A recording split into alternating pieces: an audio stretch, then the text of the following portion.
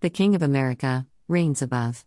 Thomas Paine, Common Sense. God established America and has called us and our nation to be a city upon the hill and to be an example of righteousness, liberty, freedom, and salvation to the world. As Thomas Paine also wrote, the cause of America is in a great measure the cause of all mankind. Thomas Paine, Common Sense, or as Ralph Waldo Emerson expressed it, our whole history appears like a last effort of the divine providence in behalf of the human race. Ralph Waldo Emerson, American Civilization. This assertion does not imply or mean that American citizens are superior to anyone else. But what it does mean is that we as citizens of this divinely appointed nation are under obligation to fulfill God's purposes. We will be protected and upheld if we proclaim His will and do His will. It is my belief that Jesus Christ is the God of this land, and for our own well-being and protection and prosperity we must worship and follow Him. It was God who endowed us with unalienable rights and inspired the writing of the Declaration of Independence. It was God who inspired the Revolutionary War and provided ultimate victory. It was God who inspired imperfect but well-intentioned men to write the Constitution of the United States.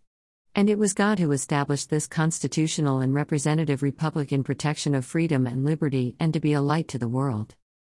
Thus it is the duty of all of us, especially those who are Christian and believe in God, to speak up and by our actions defend and uphold and maintain the Constitution, our republic, American principles, truth, and virtue.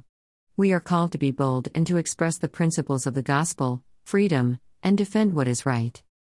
We are told by leftist politicians and woke elitists that we can believe and live our religion, but it must be in a limited way and out of the general body politic. Far too many of us have yielded to these totalitarian and evil forces and have become timid and silent. Our acquiescence has allowed immorality and evil to abound. Traditional values, morality, virtue, civility, the family, reality, truth, our children and their innocence, the unborn, and our basic unalienable rights given to us of God are all under assault because of our cowardice and reticence. Enough is enough. At the core of Americanism is religious freedom and expression. America was founded upon the right of free exercise of religion in our homes, our churches, and in society and the public square. In 1830, Alexis de Tocqueville wrote of America in his book Democracy in America, "There is no country in the world where the Christian religion retains a greater influence over the souls of men than in America." We have allowed anti-God and anti-religion forces to be our masters. But it is time to regain our heritage and courage and speak up and be active and aggressive. We can do this civilly, kindly, and with persuasion, but we must not be silent and passive. We must open our mouths, and be heard in word and in deed and with our votes. Our future will be subservience if we fail to act now. As Benjamin Franklin wrote, only a virtuous people are capable of freedom. As nations become more corrupt and vicious, they have more need of masters.